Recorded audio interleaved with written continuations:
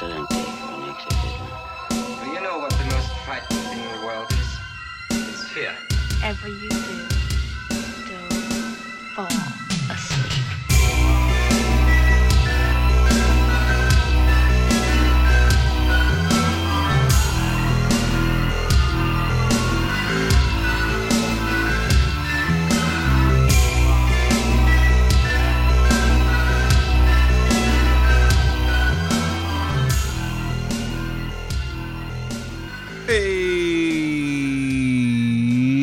Hey, hi, how you doing? This is Paul. As I mentioned in that last episode, the 2018 episode, the chat that I had with writer and producer and director Adam Stovall all about the movie Annihilation was only meant to last around 20 minutes. Instead, we chatted for an hour and a half about all things Annihilation and also his own film A Ghost Waits.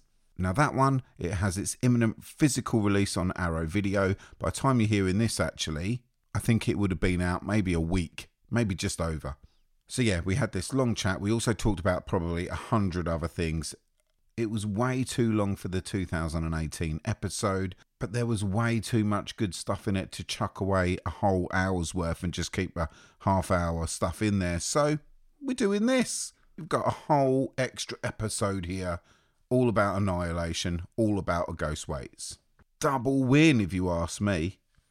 Now, just so you're aware, in the middle of the chat, we do take a break. And in that break, I place my stupid thoughts all about Ben Salisbury and Jeff Barrow's stunning score for this film. If you did listen to the 2018 episode, you would have already heard that. So if you wish, you can just skip to the end of that. It's not that long, but all the time codes, they're in the show notes. So scroll down, figure it out, skip along, and then you're back in the conversation. Now, before we do this, I just want to do a little bit of house cleaning. Please do not forget, if you're able to, I'd really appreciate you to rate the show on Apple Podcasts. Those 5-star ratings really do help me out so much with the chance of this getting seen by new listeners. And I do know, because I've had a couple of emails where people have said they just found us by searching the word horror in Apple. So again, thanks if you've already done that, and if you haven't, only takes a couple of minutes out of your life. Really appreciate it. But don't worry, I'm not giving up on you faithful horror heads out there that have been listening to me ramble on with these lists from day one. I bloody well love you. I won't forget ya. Anyway, today I chat with Adam Stovall. He wrote, directed and produced the movie called A Ghost Waits. Now, I made sure that I didn't watch this, and I've avoided spoilers as I pre-ordered that Blu-ray from Arrow Video.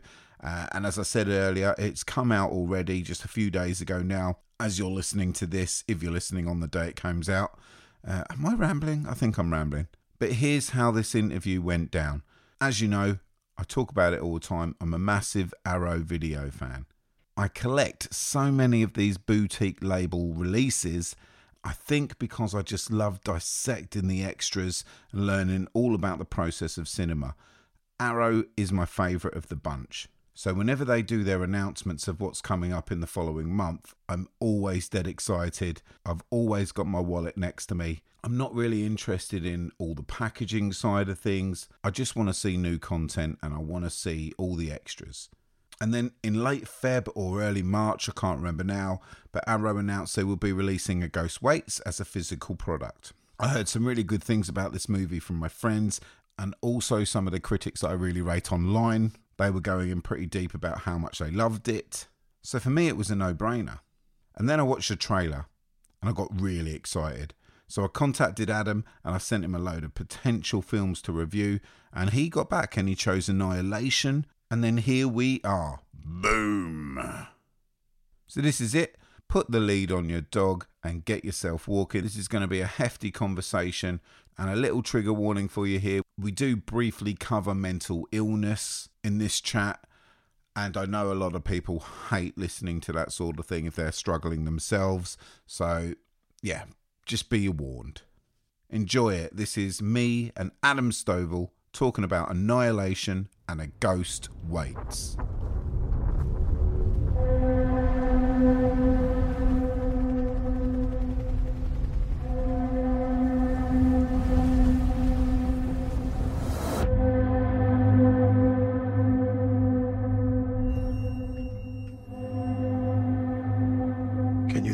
its form?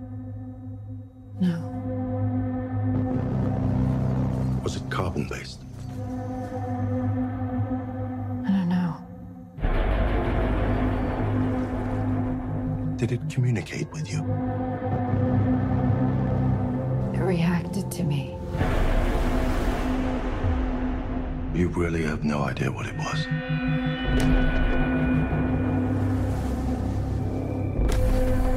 Did your husband contact you at any point while he was away? No. It was his decision to go in. Why did my husband volunteer for a suicide mission?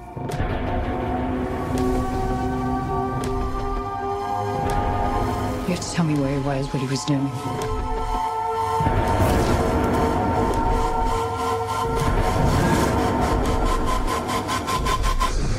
I need to know what's inside. I could save him.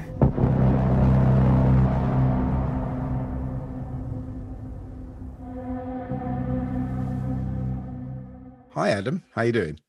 Hi, Paul. I'm doing well. How are you doing? Yeah, fantastic. Like we just mentioned the sea and things like that. Well, I live really close to the sea, and it's one of the great things that I can do is just walk my dog to the sea during lockdown. And yeah. I've had a really good day today. You know, when you've just had a like, oh wow, that's a good day. So I'm really happy to end it for me anyway over here. Right. Talking to you. You know, years ago, I was living with McLeod Andrews, and we were living in Santa Monica, and I was having a really bad day because we were we were trying to make a movie then, and just running into wall after wall after wall, and hadn't quite gotten to the point where I could run through the walls yet. And I felt awful. And then I remembered that if I walk 7 blocks, the Pacific Ocean is right over there. And so I just put everything down and walked 7 blocks. I was like, yep, this is better. Yeah, too right. Too right. I asked you what you would like to choose from this whole huge list. That was a hard choice too. There's some, like, I looked at Mandy. It's like, oh man, I want to talk about the chainsaw battle of my heart. But no, I think Annihilation. It had to be Annihilation when I really thought about it. It's my favorite film from the year. It is really special, although when you break it down, it's not all that special. It's a really weird one. When you take it apart, oh, that makes sense. That makes sense. I've seen that before. But when it's this big whole, it's really interesting. It definitely generates conversation and makes you think. Whereas, like, I don't know, several hundred slashers that I've seen in the past few weeks don't particularly do that. So thanks for choosing this one. Thank you. This was also one of my favorites from that year. But there was this thing. I'd had this reservation in my head for so long, and a buddy of mine, it's his favorite movie of the year. It's his favorite year, probably his favorite movie of the decade. Like, he loves it. And we would have this and it's one of those things where you like something, but you don't love it. And you're talking to someone who loves it. And it's just like, yeah, but, and I had this reservation for a long time that I didn't feel like the filmmaking reflected the character's journey. And like, as it took us 5 years to make our movie. And so as I progressed through that time, I was learning more and more, and I finally could put my finger on what I thought was the problem, which is that it's a very classically made film. The camera's is very fixed. Every now and then you might have a jib or a dolly, but there's no handheld. And I thought it was really odd that there was no handheld, with the characters kind of breaking down a little, and losing it as the longer they were in the shimmer. And so last night I watched it again to prepare for this conversation, and it finally clicked into place why I was wrong. Because I texted my friend, so let me bring it up so I can say exactly what I said to him. Because I was like, okay, I think I finally let go of my reservation about the filmmaking not reflecting the character's experience, because I realized that's not the point. Were it centered on their experience of the world, then it would implicitly mean that our experience is the most important. And obviously the whole movie is about how that's not true. Our experience exists on a spectrum of experiences, with none weighing more or less than the others. Yes. That's what this movie is. And it's just like, my God, it's an amazing piece of film. There are moments in it where you're looking at the screen and you could be just staring at a piece of classic art in a gallery, And there are others where you're on the edge of your seat and it pretty much could be the same fixed camera spot. And then all of a sudden you're terrified and you're wondering where the hell this is going to go next. All within the same frames. It's very cleverly done, I think. Real expertise with the cinematography and the shots are really clever. The way they approach the effects, to make them as practical as possible with some slight CGI augmentation. I got the Blu-ray and I was watching all the special features last night, and they actually used they would build these silicone models of things of the alligator. They had a silicone alligator so that they could put it into the water and have the actual ripples of what an alligator of that size and that weight would make. So that when the CGI alligator is going in, you still have the practical consequences of the physical being. And it's just like, shit. Like, man, Alex Garland is good at this.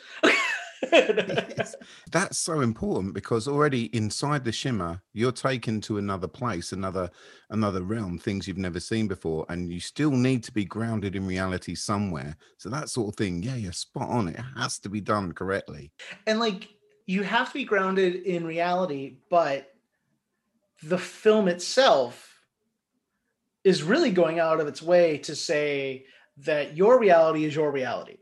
And we may share in kind of a capital R reality, but reality is as much a construct as anything else. He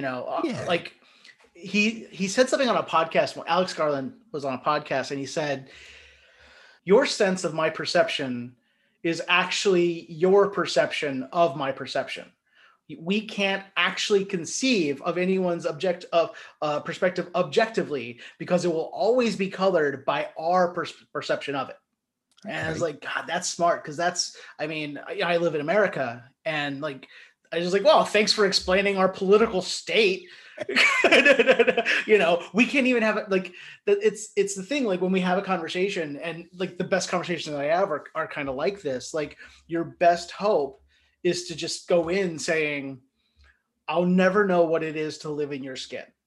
So your doubts and your insecurities and your prides and everything else have nuances that you can't even fully articulate, because it would be like describing the walls in your room.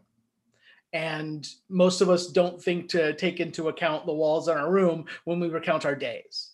So it's that thing of I want to empathize. And we want to empathize so badly that we anthropomorphize, a toilet, if you're in my movie, or our stuffed animals, or our cars, or whatever. We will put a personality to anything that we interact with, but we can never truly know anything other than ourselves. And we might not even ever truly know ourselves. And you couldn't say that if this guy was a hack. You couldn't say that. He has created this small body of work, but at the same time, it's vast. There is a vast scope in every film that he's done. And that's without even thinking about devs. Where would you even begin? You would need several podcasts just to even get in episode 1 of that thing. I am really intrigued by where he's going to go. And I read on IMDb that it's going to be a drama called Men. Now, do you know anything about that? Have you heard about this?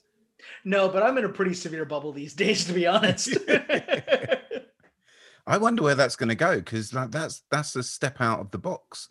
How so? How do you mean? Well, the drama elements within Ex Machina and Annihilation, they're all there, but you're also exploring genre. You're all the time. You're always in there. Science fiction is so heavily laden and woven throughout his work, whereas the description isn't drama, sci-fi, drama, horror, drama, or anything. Straight drama. Drama. That is interesting, but I see it as a pretty natural progression. I mean, he's used genre to tell stories for a very long time. And I mean, even Never Let Me Go, which he adapted, was a sci-fi story. It was just a much lower key of sci-fi. But his focus, genre is just basically trappings. It's, you have your story to tell and you want it to be as true as possible. But whether it's horror or sci-fi or whatever, that basically just tells you the language with which you're going to tell your story. Like, these are the beats that have to happen. I know on A Ghost Waits, like McLeod, more than once, more than I care to admit, in fact, McLeod would have to be like, hey, we should probably have a horror beat now because we're making a horror movie. I'm like, oh yeah, right, we do need to do that.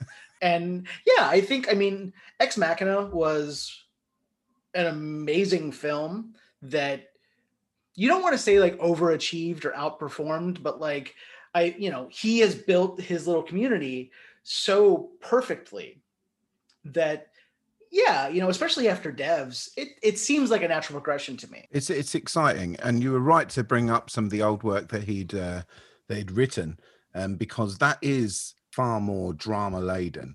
And Never Let Me Go was it's such a great tale, and you couldn't inject too much of anything else because it might affect the story that you actually really want. You really want to be rewarded by an ending. I don't know whether you do get that reward at the end of the film.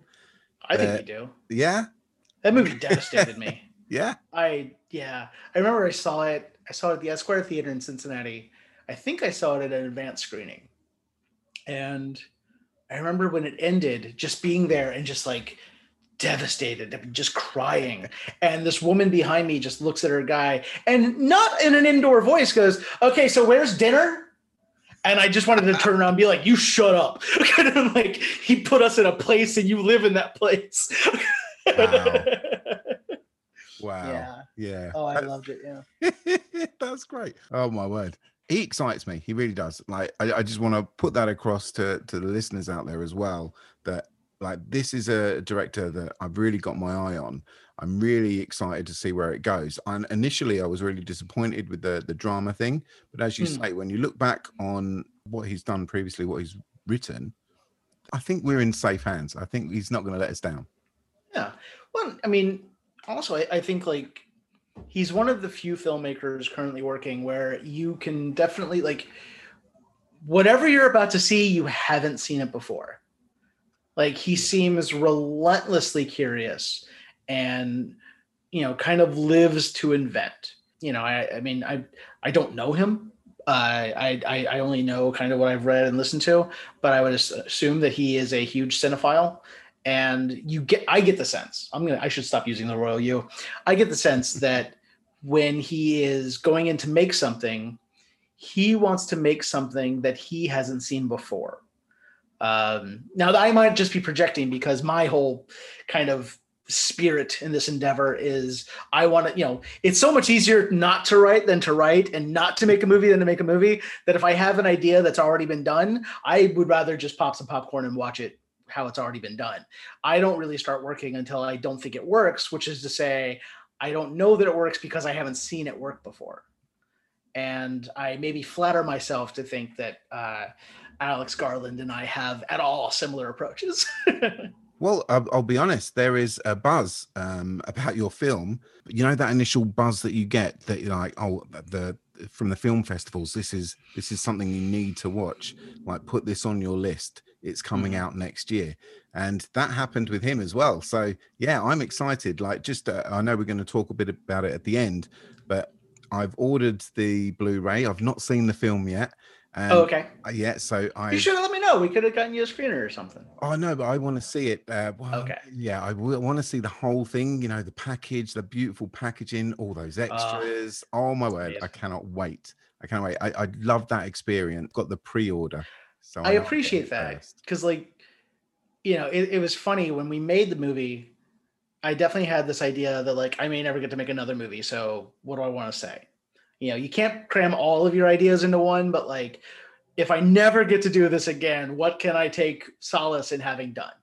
And then, we got very lucky and everything's gone really well. And once Arrow acquired it, and wanted to commission new artwork, the poster hanging over my shoulder is the old poster that I commissioned a friend of mine, Julie Hill, to do.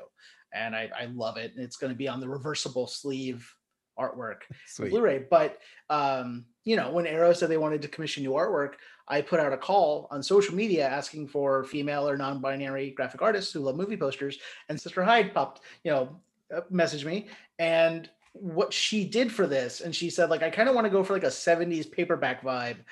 And I just love what she created so much. And we've got, I mean, it's been like that this entire, because then I was like, well, I may never get to begin our Blu-ray because physical media, is kind of, it's going, it's not what it once was. And so I was like, well, maybe I never get to make another Blu-ray. So I put so much into this one. There's 3 commentaries. There's 8 cast and crew interviews. There's outtakes. There's Easter eggs. There's the Fright Fest TV and Q&A from the world premiere. There's so much because it was just like, again, how can I take solace if I never get to do another? So yeah, I hope you enjoy it. I can't wait. Well, in that case, as we've just sort of skipped, I will come back to Annihilation, I promise. But I feel like we're just going to skip around. Let's do it. I want to talk a little bit about it. So with physical media, physical media, we are obsessed. Like me, my friends, the people in the horror community, we are obsessed with getting those collectors Blu-rays. It's just one of those things. Yeah. And I think sometimes we're single-handedly sort of keeping that whole thing alive. If you go to the local sort of record shops or video shops or whatever now, there's huge sections over here dedicated to Arrow, which is fantastic to see. It's so good. And as soon as I saw yours was coming out, I remembered from all the hype, watched the trailer, bang, I'm in. And I feel like, I wish I hadn't watched that trailer. Because I don't want to, how you don't want to spoil anything. So I want to know how involved you are in the trailer and how much say do you get in those extras going in?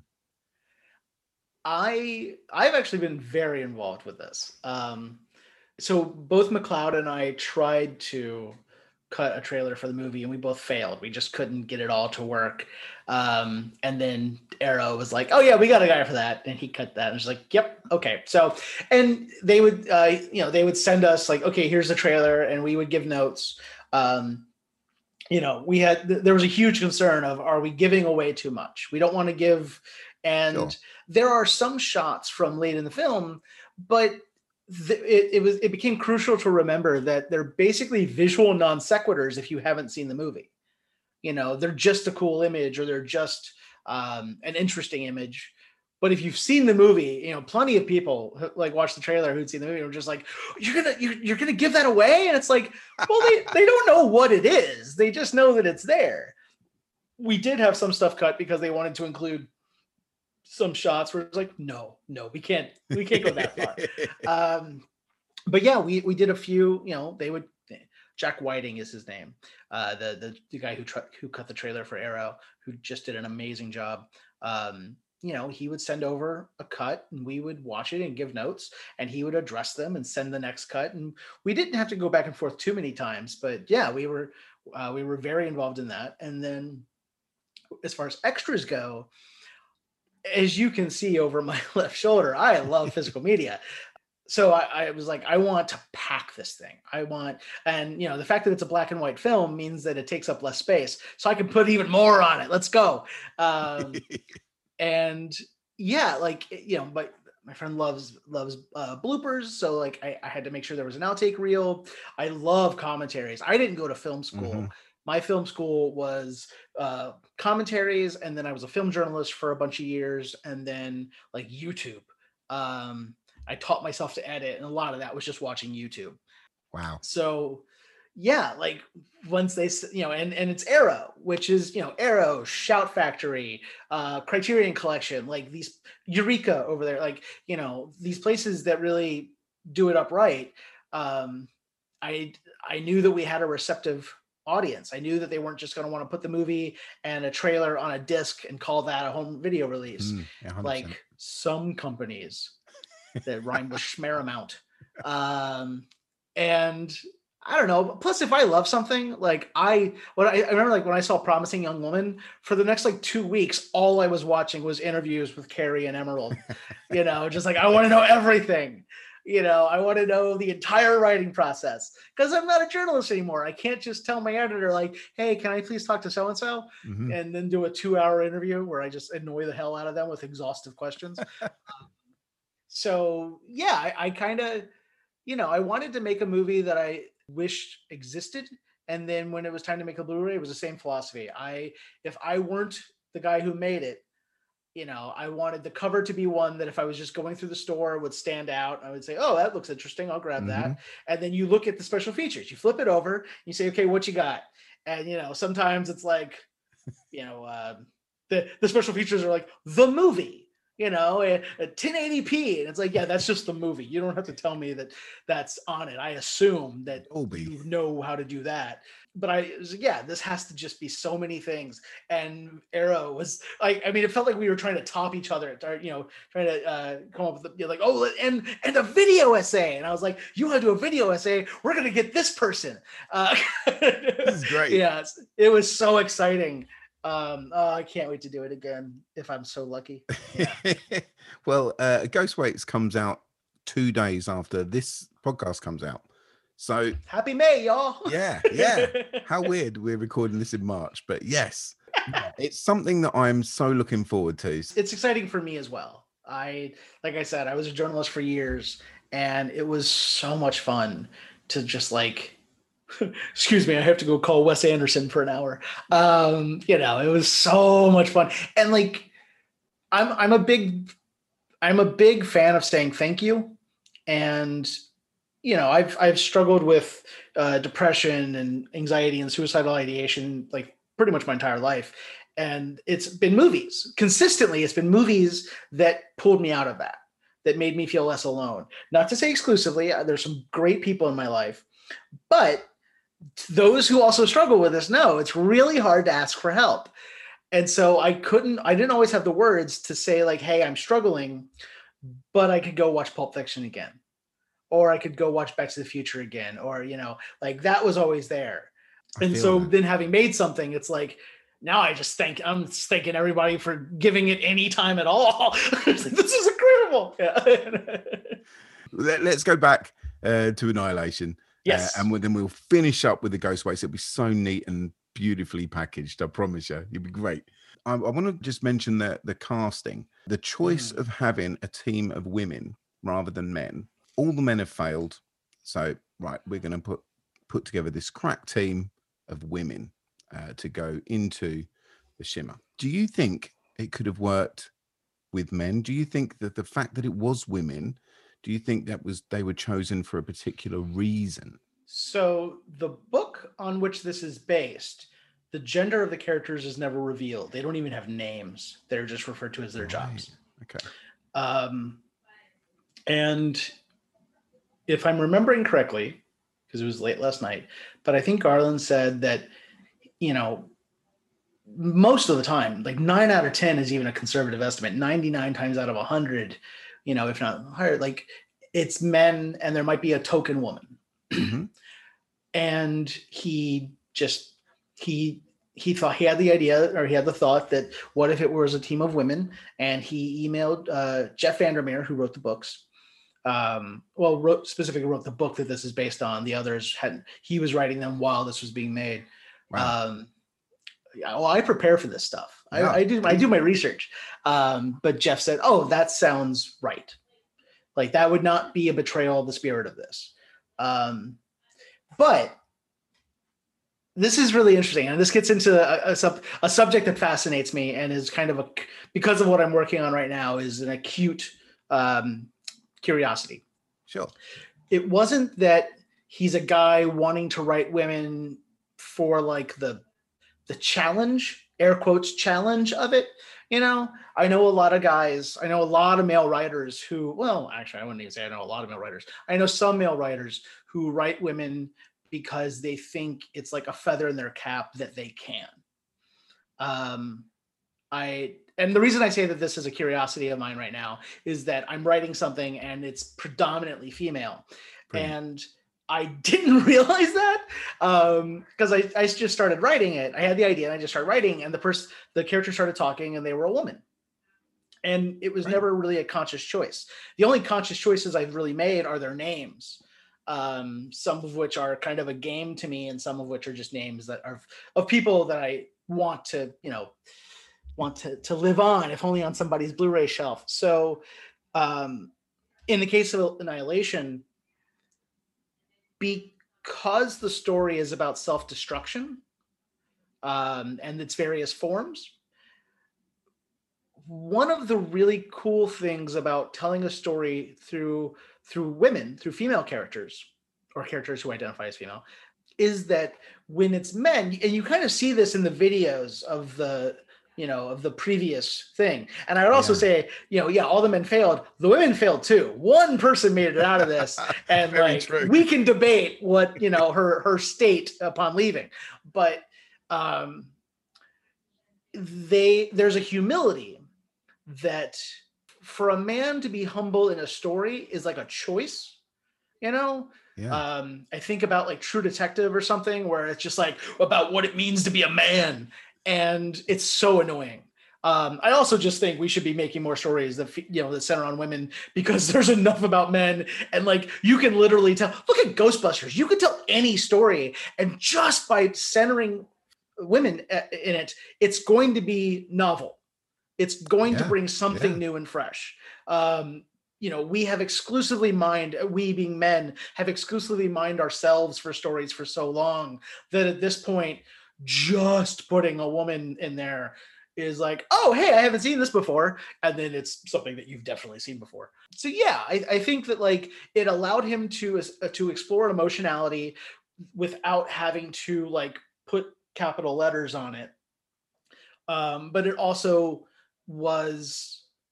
also just more interesting, and it contributed to being something that we hadn't seen.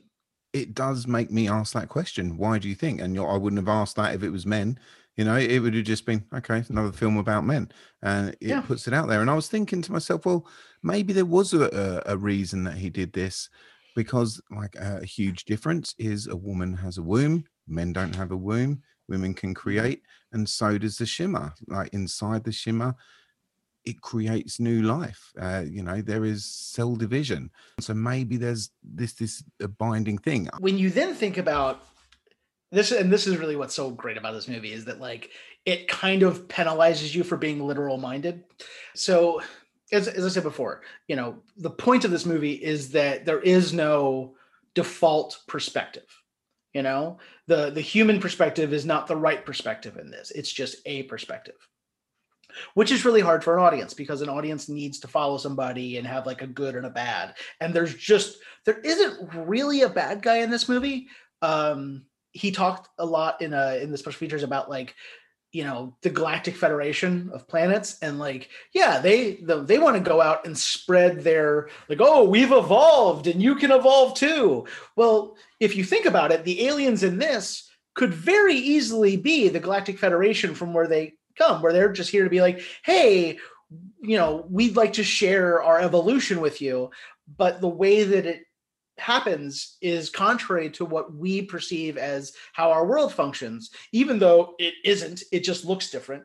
And that's why they're the antagonist to us, because they look different, which is a huge thing. Ventress wants to face it. You want to fight it. But I don't think I want either of those things. But like, yeah, if it had been men, you wouldn't have thought to ask. Because it's women, you thought to ask. That itself speaks to a default perspective. I didn't put my pronouns on my Twitter bio for a long time because I'm he, him. You look at me, I'm a he, him. And it wasn't until somebody was like, right, but that's default thinking. And if you do this as well, you normalize, and the default widens. It's no longer default, because we've normalized a spectrum of realities. Yeah.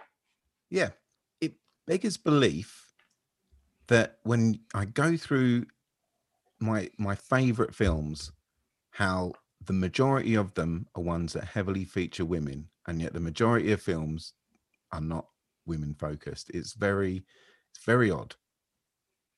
And like, where's the female Shawshank Redemption? Why does it always have to be Caged Heat? Like, I mean, even stuff as simple as that, just like, Yeah, it's really strange what we have. And I mean, it's only strange because we're at a point now where we recognize the strangeness. Or I shouldn't say that. It only stands out as strange now that we're at a point where we can recognize the strangeness. It was strange at the time, but we didn't notice it. That like what we branded as a male story and a female story. And we're finally starting to see that gender is a construct and that there isn't a male story or a female story. Or maybe there is, and maybe I'm using the wrong words. But yeah, hopefully we're getting there. Hopefully, I mean, there's amazing female filmmakers out there who, some feel the need to make a capital F female film and some do not. And like, that is what normality is. That's what equality is, like, I think like Melissa McCarthy said one time, like real equality will mean that a woman can make a shitty movie and then make another one. Because plenty of guys have. Uh-huh. Yes. There is a reaction as well to the horror in this that made me think, well, there is no difference here between how a man would react and a woman would react. And then it got you thinking, well, of course there isn't. People react. And I'm specifically talking about the alligator and the bear scenes. The injection of horror all of a sudden is there where it hasn't been there before in his filmmaking. It has in places, but not like this. You've got this overarching sort of creepy vibe going on, and then all of a sudden you've got this visceral horror. I'm right about the refractions, weren't I? Yeah. I checked my blood last night. It's in me. It will be in all of us.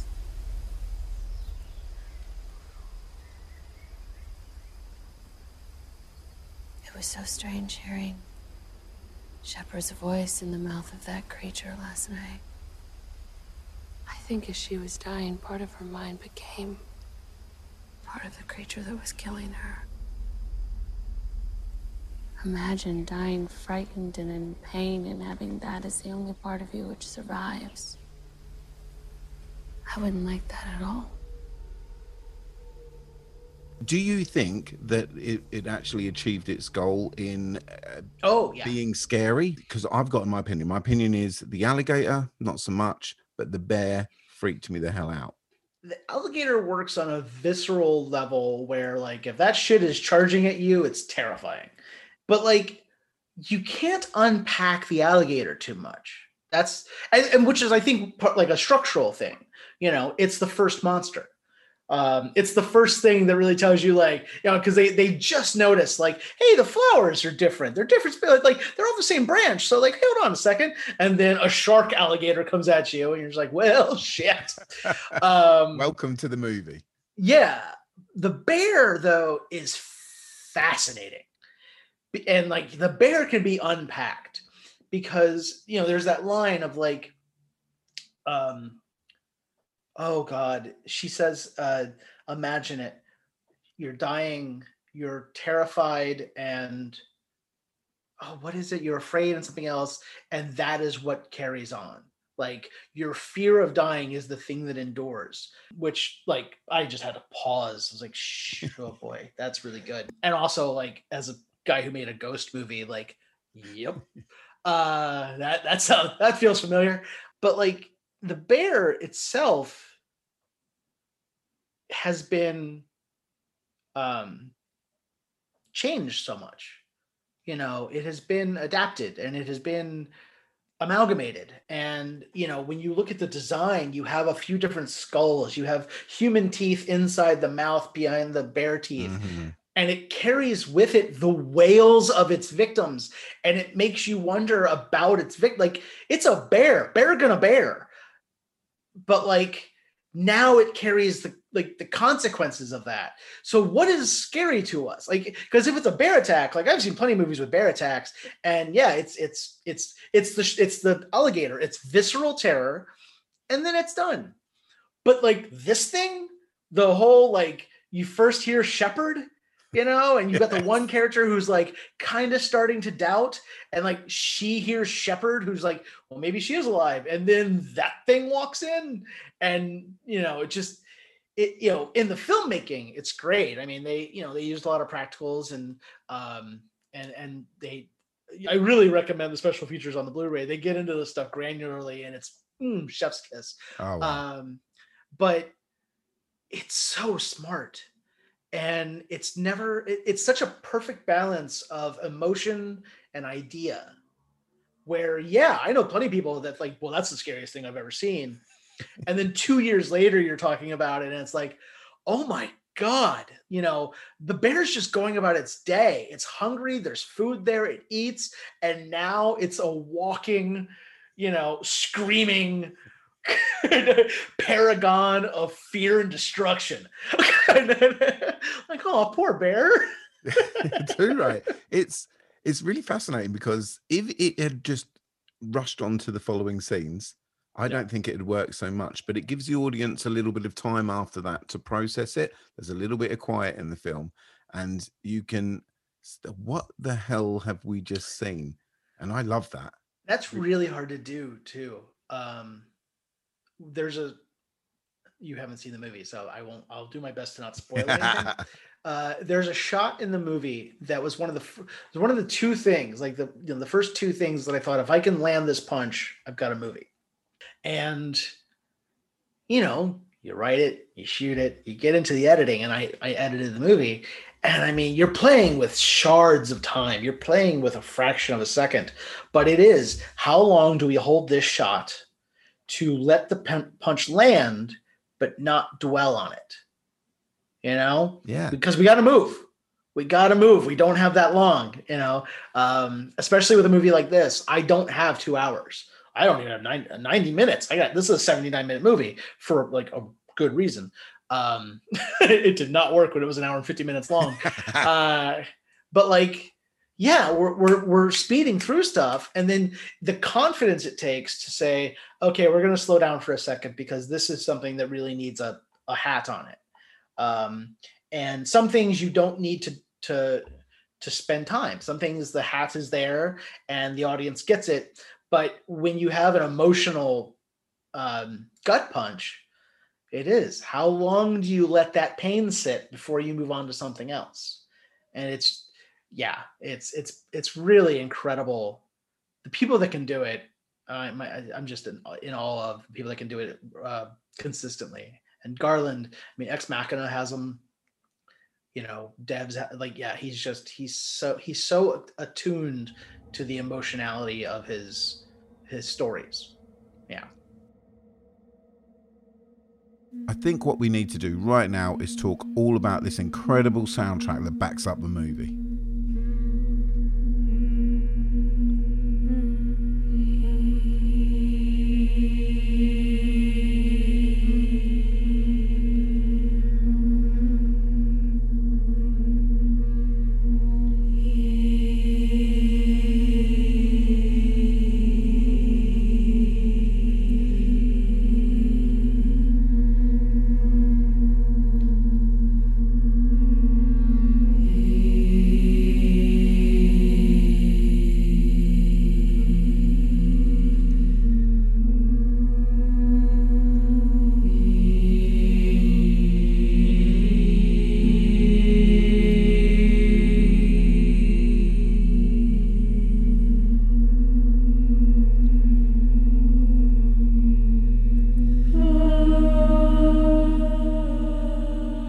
Two people scored this movie, Jeff Barrow and Ben Salisbury. Or if you're looking at the album cover like I am right now, it says music by Ben Salisbury and Jeff Barrow. Maybe you've got to put it in that order for a reason then. I don't know.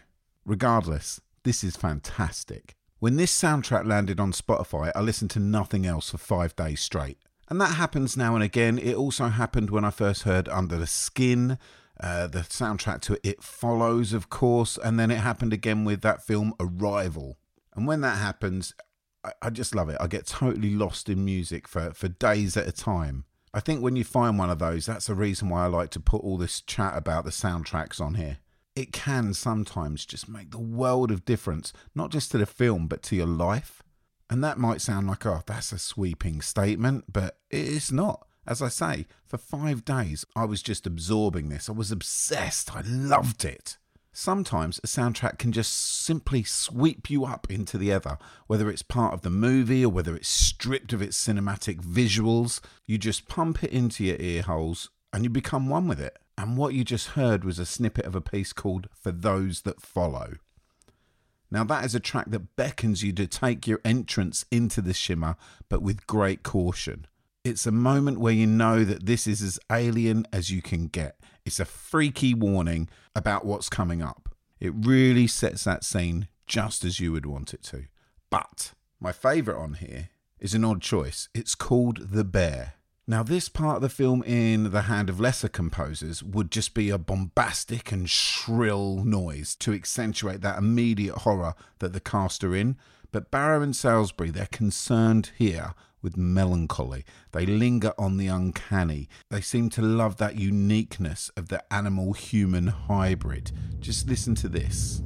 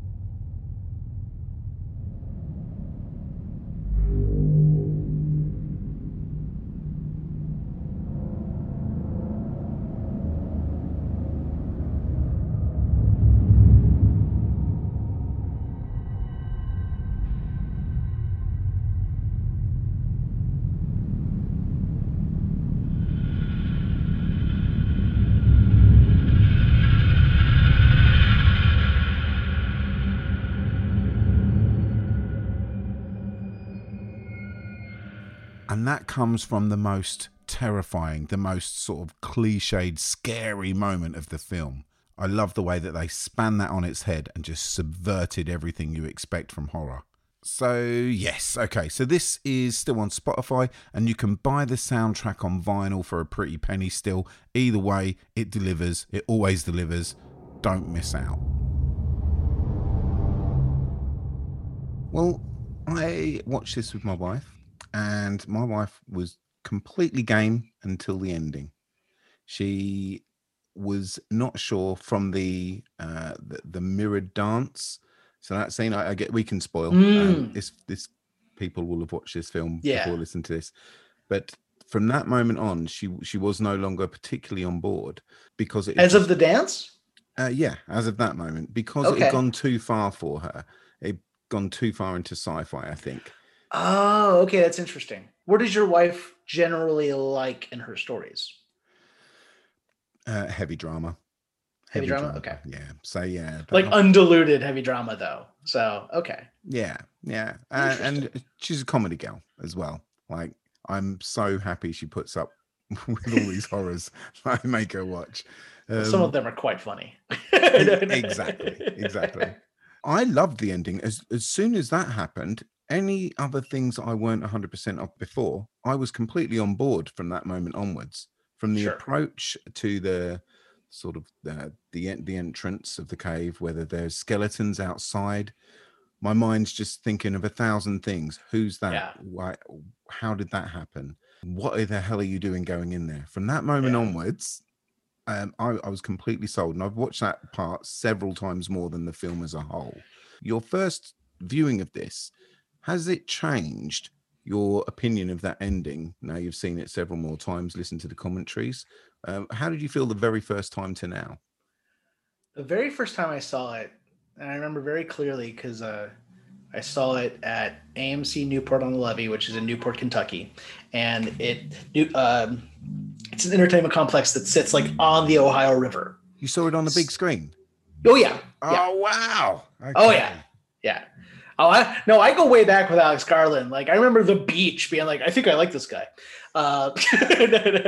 So saw it on the big screen. And I remember walking out in a daze.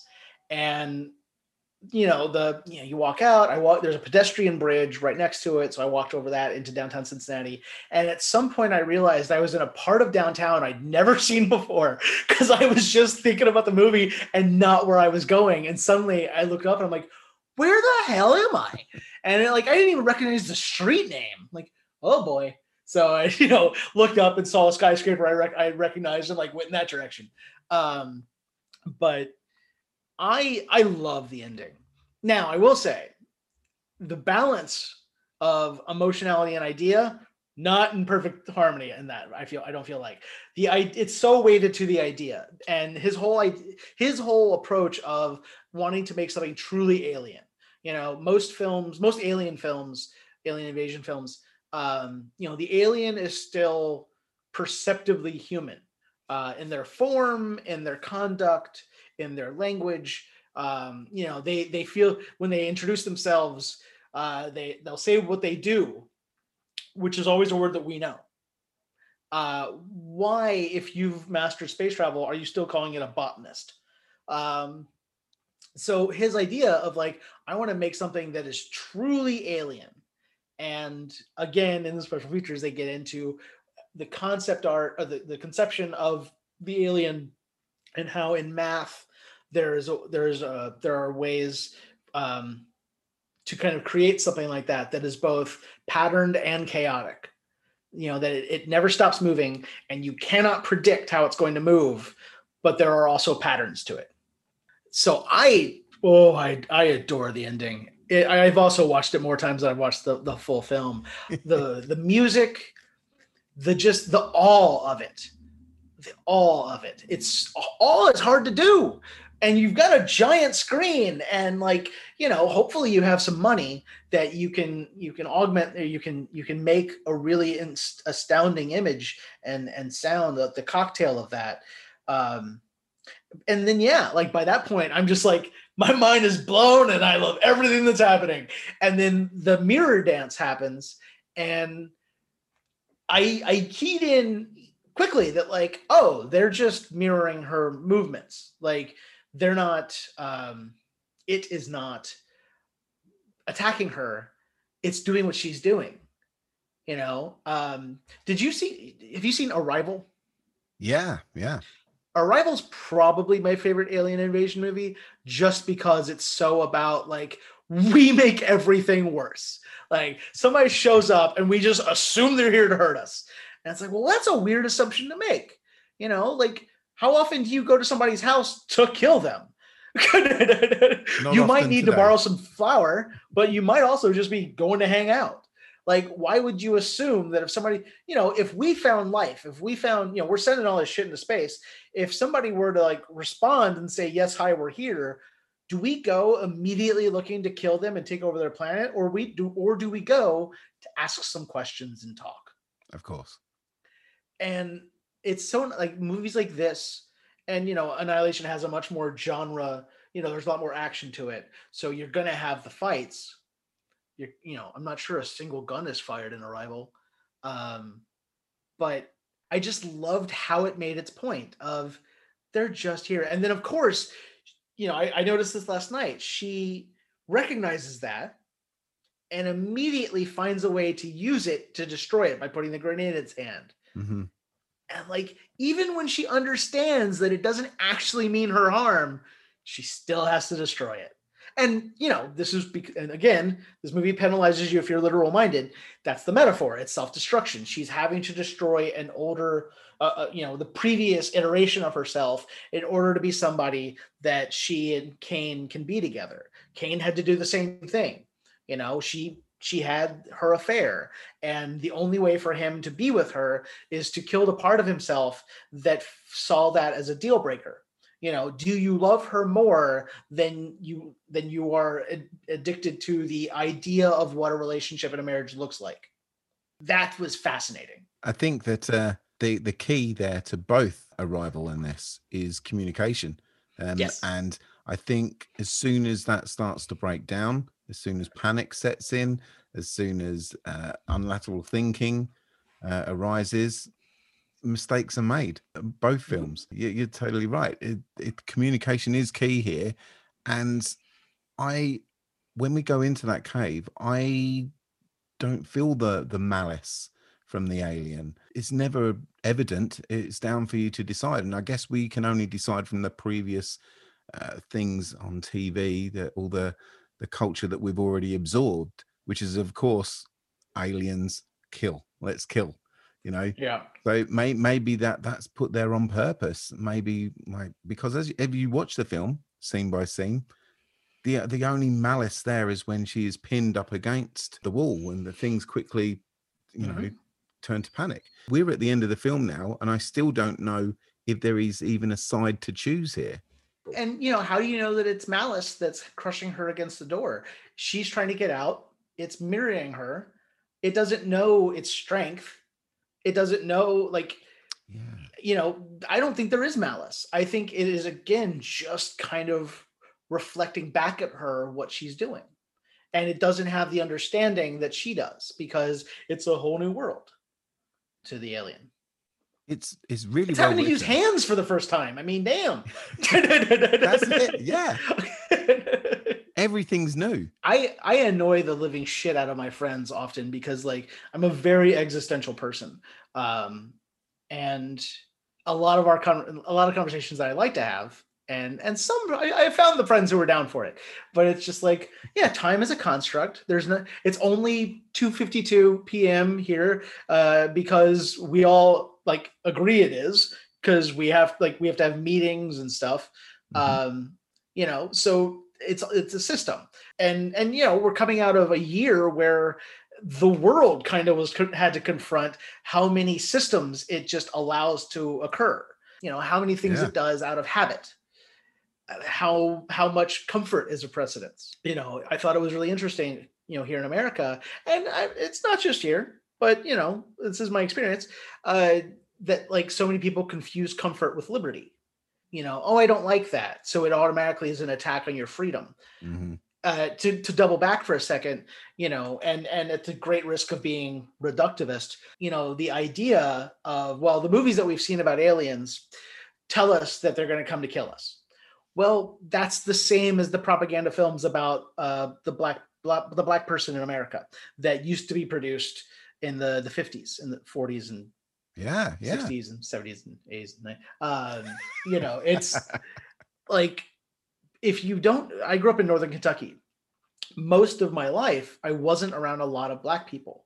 I would go and visit people, relatives and people in Chicago. And obviously there were a lot more Black people there. I had a Black neighbor, Black family lived next door. By the time I went to high school, I was finally, it wasn't exclusively white, but, so I think about that. I think about that kid a lot. And, if you're growing up and everyone looks like you, and then you turn on the TV and the TV is saying people who don't look like you want to murder you. It's oh yeah, that's how that happens. It's not even 5 steps away, is it? It's the next step. Yeah. And I think it's our job to be empathetic, and we don't get to pick and choose who we're empathetic with. You take something like Make America Great Again, all they're really saying is, let me think less again.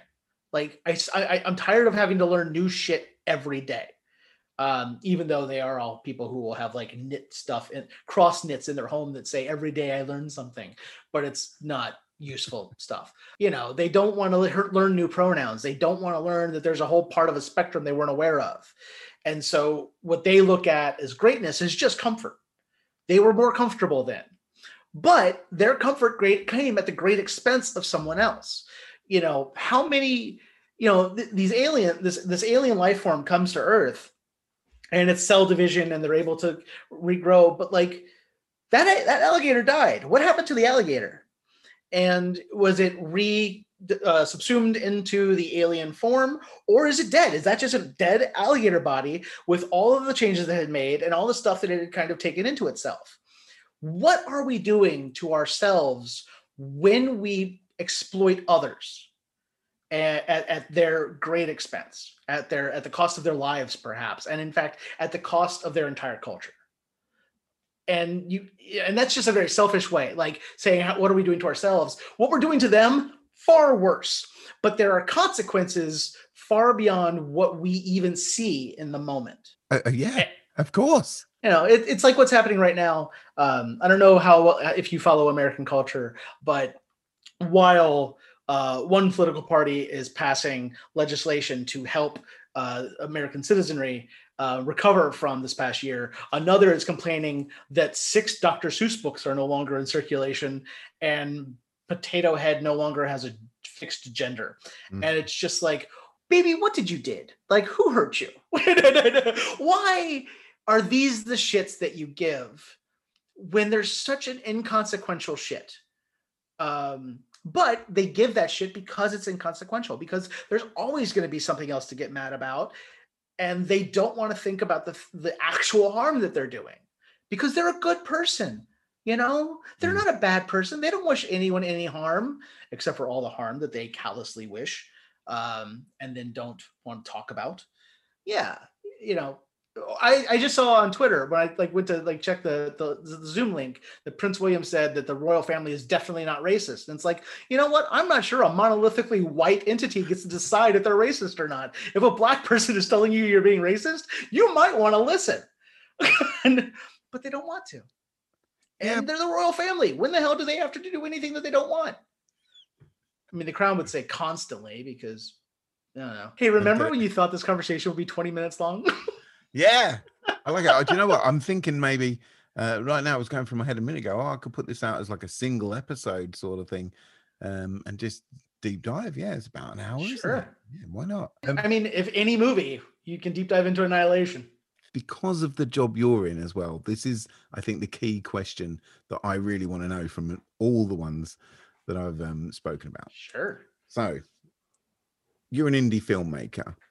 I personally think that it must be a heavenly time if you're an indie filmmaker at the moment because of the way the pandemic has sort of obliterated cinema. There's a lot of options out there that weren't there before. I think it must be great to have all these opportunities open for you. I read somewhere, someone said, the thing about 2020 and COVID is that it didn't blow any holes through walls. It just poisoned the air already passing through the holes that were there. The problem, I do think it's a problem, but like the death of cinema, you know, is an ongoing conversation and has been for a while. You know, it started with it might have started before VCRs, but I remember VCRs was like, this is going to, television. The moment television started, this is going to kill going to the movies. And it didn't, you know, and then VCRs, we can watch movies at home. This is going to kill the theater experience. And then, you know, streaming and everything. It's not that it kills it. It just makes it a much more niche thing. You know, there will always be people like us who love going to the movies.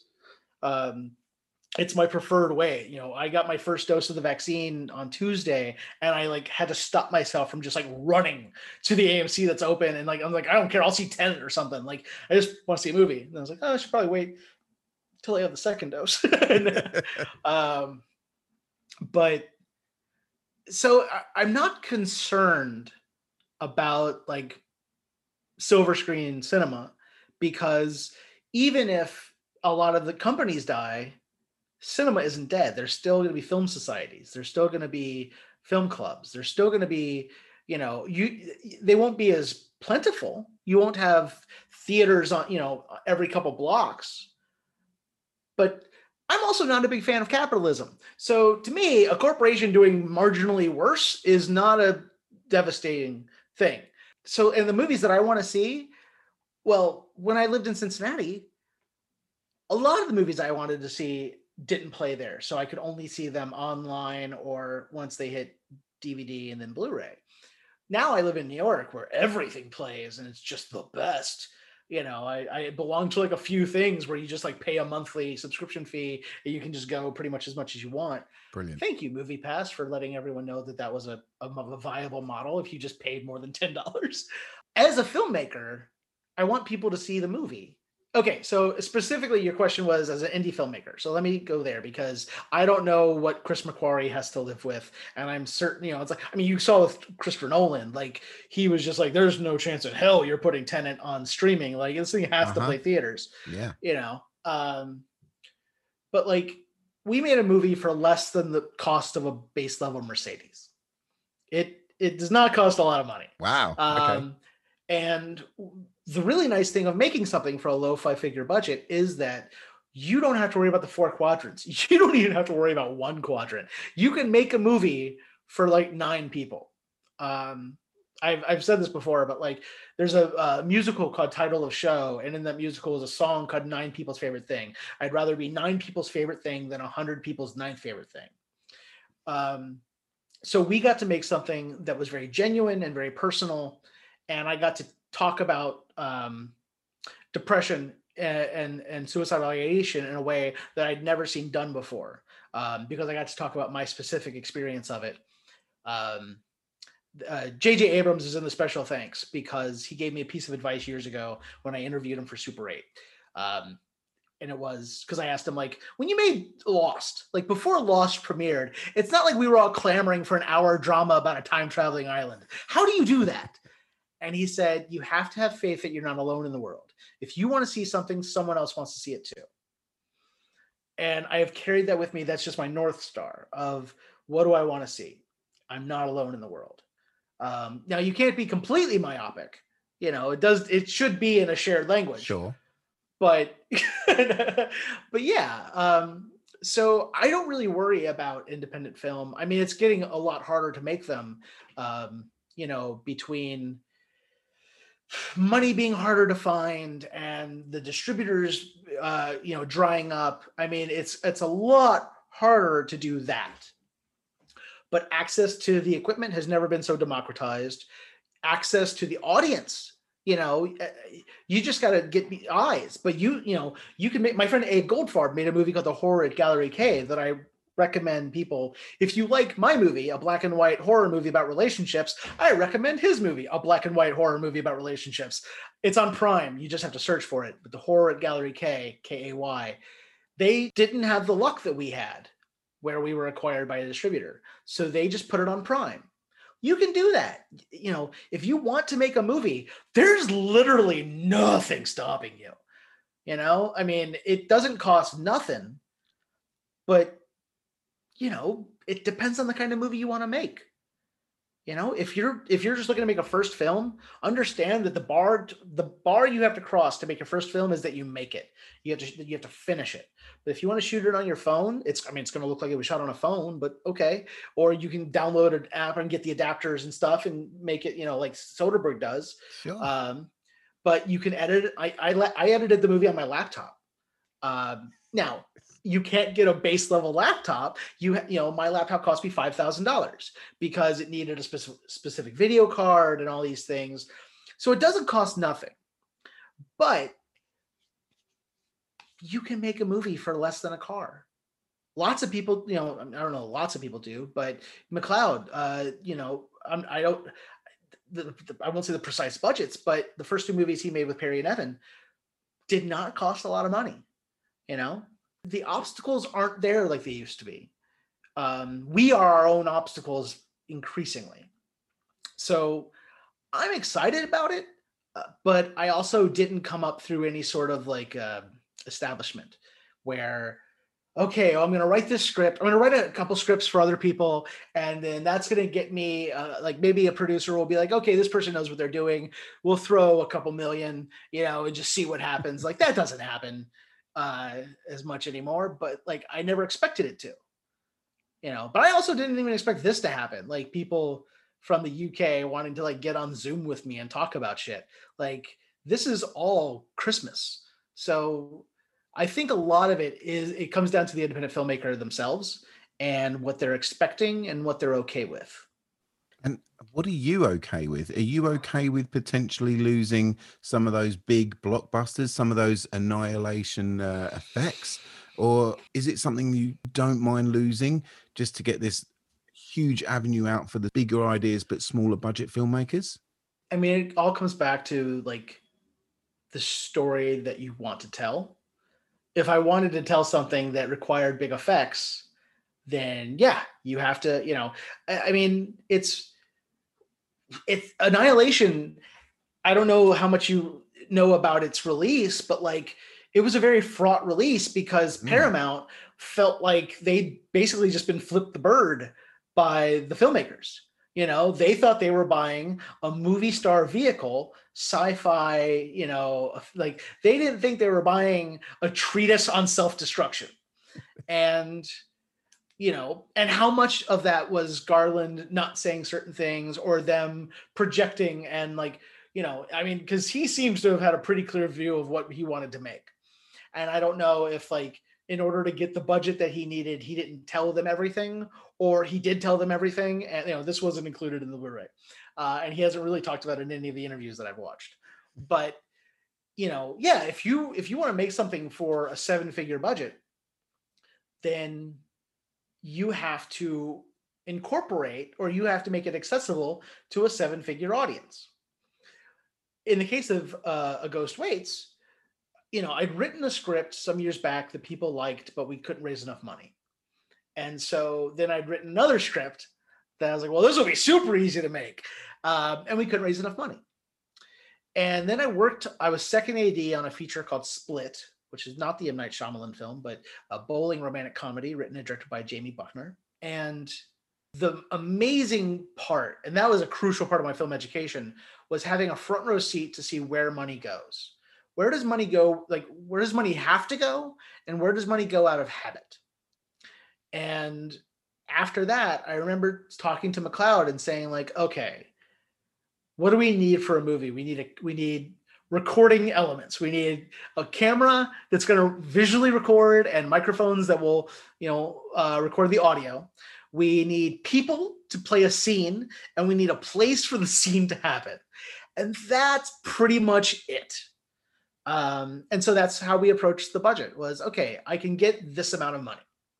One really stupid thing about filmmaking is that when, because I did not grow up rich, we eventually became middle class, but you know, we coupon cutters, and you know, we were very mindful of our pennies. Right. So when I started getting into filmmaking, I started asking like, okay, what does this cost? What does makeup cost? And it was always like, well, what's the budget? Because everybody wants to charge as much as they can. And my thinking of tell me what that costs, and then I can build a budget once I've tallied the costs of all these things, flew in the face of, no, you raise the money and then I tell you how much I cost. Of course, it's like, yeah. You know, it's not shady. It's understandable, but it's just a shitty system. But so when it came to A Ghost Waits, you know, once we had the money before we had a script. I had the idea. We'd met we'd met the investor trying to make another thing. And he'd been really excited and we couldn't raise enough. And he asked what was going on. And I told him the idea of A Ghost Waits. And he said, okay, yeah, that sounds really good. I can put in this amount of money. And my mom had said, you know, when you have a number, let me know. And if we can help out, we will. And I called my mom and I said, this is what I have. If you can match it, I think I can make a movie. And she talked to her husband. They talked to their accountant. And a couple days later called back and said, yeah, we'll send you the check tomorrow. And I broke down crying. And then, and then it was like, oh man, I got to write this script. And so because I knew that I was not going to have access to effects and everything else, it became, okay, let's write a play. Let's essentially write a play that uses the tools of cinema. Which is like a lot of my favorite movies, like Who's Afraid of Virginia Woolf and stuff. Like that's a great movie. That's also a great play. Sure.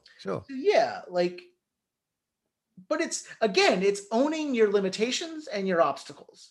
It's having a very clear view of the reality of a situation and not what you wish was there. Because part of making something for such a small amount of money, is that, so I was in a really bad place when this started. When I wrote this, I was at one of my lowest points. I felt like an existential mistake, and I was thinking a lot about killing myself. And I've had a few of those moments in my life. This was probably the closest I came. And then this opportunity presented itself. Well, when you're already on the ropes and you're thinking like, because part of it was just like, man, nothing works. I'm trying to get these movies made, and I understand what a privilege it is to make a movie, but like, I have tried to do every other job. Like, I spent my 20s, worked in politics, ran bars and restaurants, waited tables, did door-to-door sales. I was in the army for a year. Like, I tried everything else and nothing worked. I was just not good at being a person. Right. And I was just like, I got to see if I can make a movie, because this is what my brain does naturally. This is how it works. And if this doesn't work, I feel like I'm taking up somebody else's spot, and I'll just take myself off the board. So when this presented itself, the fact that we didn't have a lot of money could never be an excuse for it not being good. It had to be good. Yeah. Because I knew that I didn't have a lot of money, but money is only one thing. It's only one part of your resources. So, all right, well, let's see where we can shoot. Let's, that's a cost-effective solution. And I put out the call, and John Mark James said, yeah, you can shoot in my house. And like, didn't charge us a fee. I paid his power bill. But then when we had to go back and do pickups, was always so generous and patient. And I was just like, yeah, man, come on up. I'll leave it unlocked. The cast, McLeod deferred his payment because we're best friends and have been trying to work together for years. Natalie got paid, Sydney got paid. Nobody got paid a lot, but I was also very upfront. This is what I can afford. If you're okay with this, please come play with us. If you're not okay with it, I do not begrudge you. And some people did get paid because it was just friends coming out. The movie opens with a certain shot and ends with a montage, and those people didn't get paid because they were friends that I just put a thing on social media. Hey, friends, if anybody want to be in a haunted house movie, and they'd reach out and I tell them when to come to the house. So yeah, like you owe a lot of favors when it's done, but like, it can just never be an excuse. The movie took 5 years to make because I could not have an excuse. It's Pete Sampras vomiting on the tennis court. Like, you have to leave every bit of yourself out there, because if there's anything you hold back, and it doesn't work, that's the thing you can hide behind. And I didn't want to be able to hide behind anything. That's great. Like, yeah, that's giving me little tingles. I can't wait to see it now, to know what's gone into it. I mean, the writing and the directing, I get that. That's a passion thing. Yeah. But the production element, I think that's where I would just not be interested. It sounds like so much hard work for something that's so tedious. Yeah, that's it. It's so tedious. Editing, I edited this movie and I'd never edited anything. I taught myself to edit to do it. At one point I showed my mom, I was visiting my mom and her husband, and I was just like, hey guys, this is what editing looks like. And he just looked at it and was immediately like, nope, and just walked away. And she's looking at it just like, oh my God, you do this all day, every day? Like, uh-huh. Yeah. Now you know why when you call me sometimes I'm a little dodgy. Yeah, it's really tedious. It's also like super fun. I mean, like, I want to put my head through a wall sometimes, but then it clicks. I mean, you know how it is. You write, like, and with a podcast, like, there's the fear of what if this doesn't work? And there's almost always a moment of, I'm not sure this is working, but then it does. And like, that is just the best feeling in the world. Yeah. You must have felt that at festivals and things when you're showing it and you're in a room with people. My God, that must just be, dude, validation. Oh boy, Paul, let me tell you, so our world premiere was at Fright Fest Glasgow. I had never left the States before this. I didn't have a passport. I had to get one in order to go to the festival. And again, like, we shot this in August 2016. I started writing it in like November 2015. And then not even writing it, but I had the idea in the fall. And then we got the money in January, and I wrote the script basically from January to August. And then kept writing, honestly, to do pickups. And that's when McLeod really joined the process. But like, it was a thing on my laptop. It was a thing I was doing. And I would have breakfast with my dad, or I would get drinks with my friend Brian and Jen and Corey, and they would, I'd give them updates, but it was a thing I was going through on my own.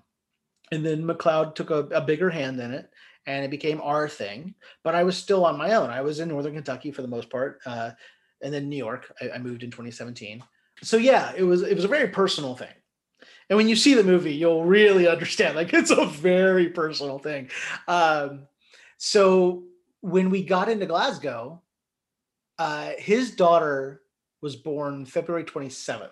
So he wasn't able to go. So it was just me. And I'd been to festivals as a journalist, and I'd been as a volunteer, and I'd programmed one, but I'd never been as a filmmaker.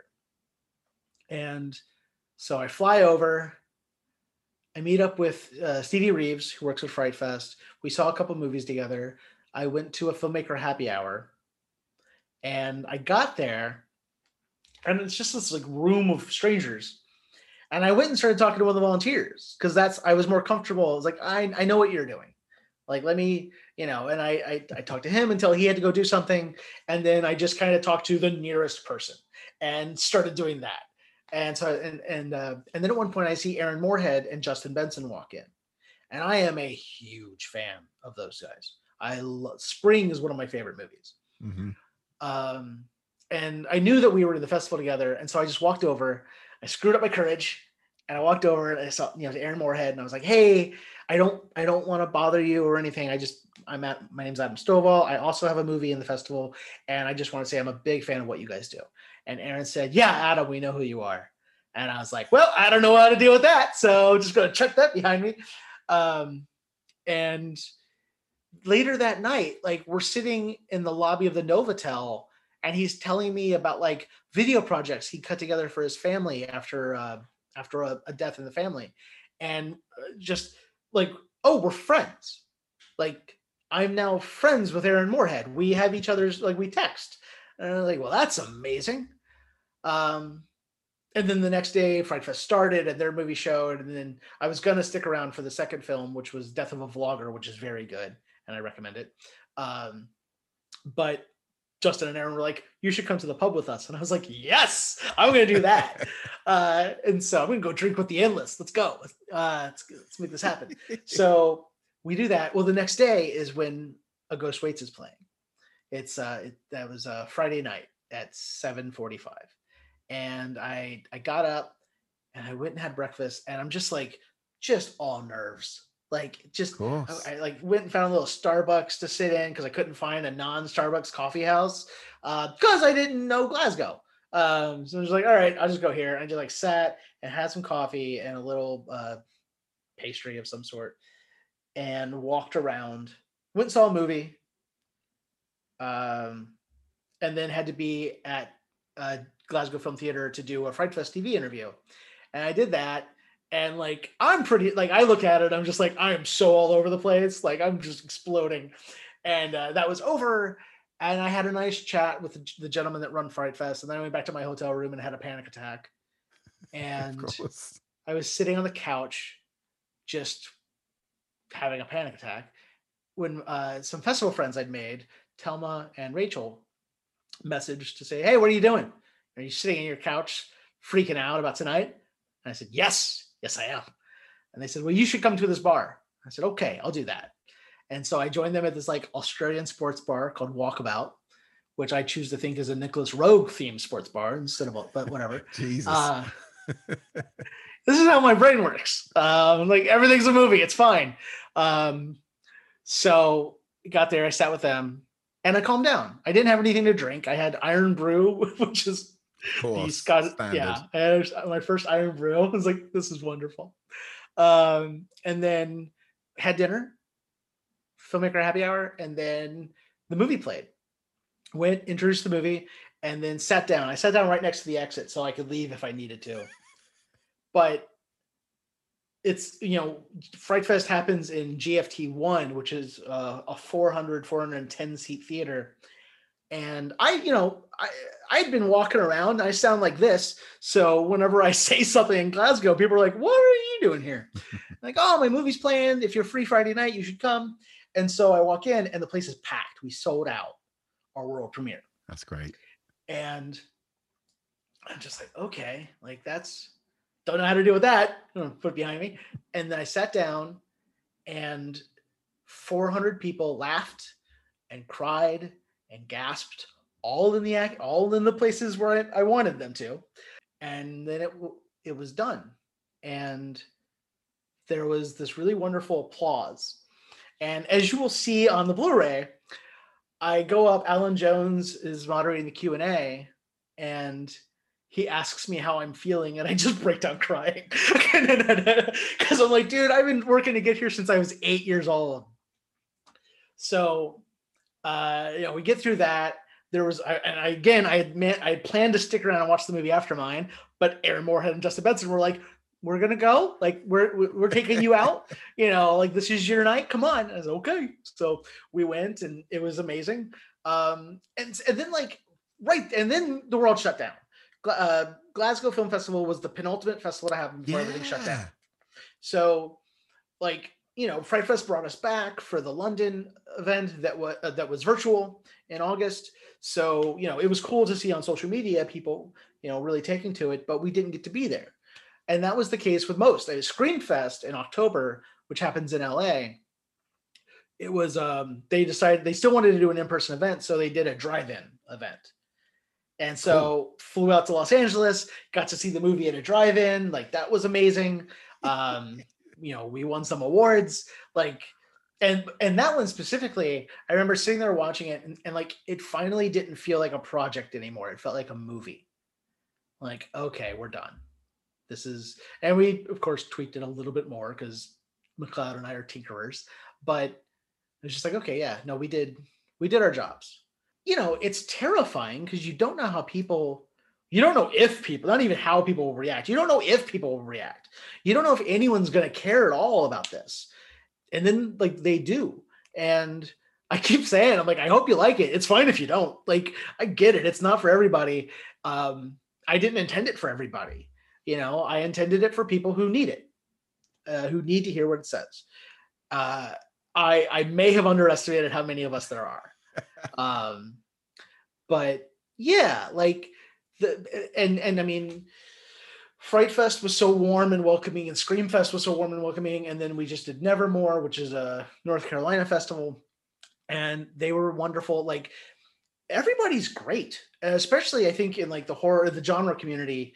And horror specifically, it's such an outsider community that it's filled with people who grew up feeling othered and feeling like they were being told they were the weird ones, and then finally they were in a room and somebody else was like, I like your Evil Dead t-shirt, and they were just like, what? Love me, I love you, come here. It's just hugs all around. So they're very enthusiastic, and as you can tell, and almost an hour and a half into this, I will both talk and talk about anything.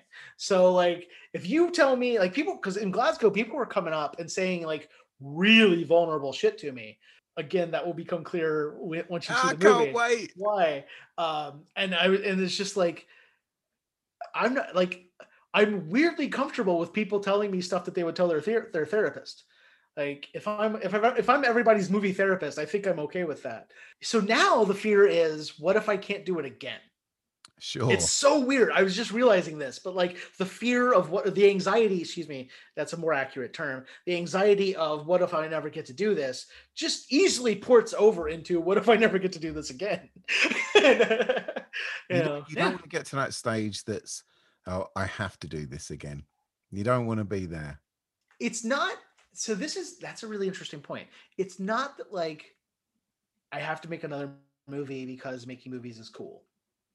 This is the thing I can do. Like I said before, I've tried everything else. So yeah, I hope I get to keep directing, not because I like the awards that you can see over my right shoulder. I hadn't noticed. Yeah, but more just man, I have never been happier, and I have never felt more like a person. I finally don't feel like an existential mistake. I can sit on a train and feel like I am entitled to the space that my body takes up, and I am not, in fact, an infringement on everyone else around me. And as as somebody who has been very close to suicide, because of the feeling the exact opposite for so long, like that, it is night and day. It is truly a heavenly time. Really do not like this. I thought that this house was destined for me. They said that it called for me, that it had been waiting all of these years for me to make it complete. I know how hard it is to be alone. It might not make sense to you, but it is my purpose.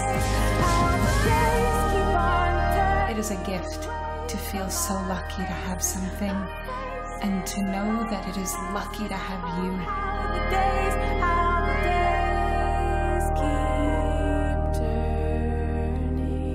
Hey, thank you for listening to that. A massive thank you goes out to Adam Stovall for giving up his time for this discussion. As usual, if you do want to contact me about anything at all, I'm on Twitter. You can find me there as NotWellerPod. On Instagram, I am known as Walla Not Weller, off the top of my head. I hope that's right. You can email the show on ayearinhorror@gmail.com. The next year for the regular episode of the show has been chosen. It is 1973. A couple of really big hitters are in there. So if I don't see you before, until 1973, catch you later. What an excellent day for an exhibition. Do you know what the most frightening thing in the world is? It's fear. Whatever you do.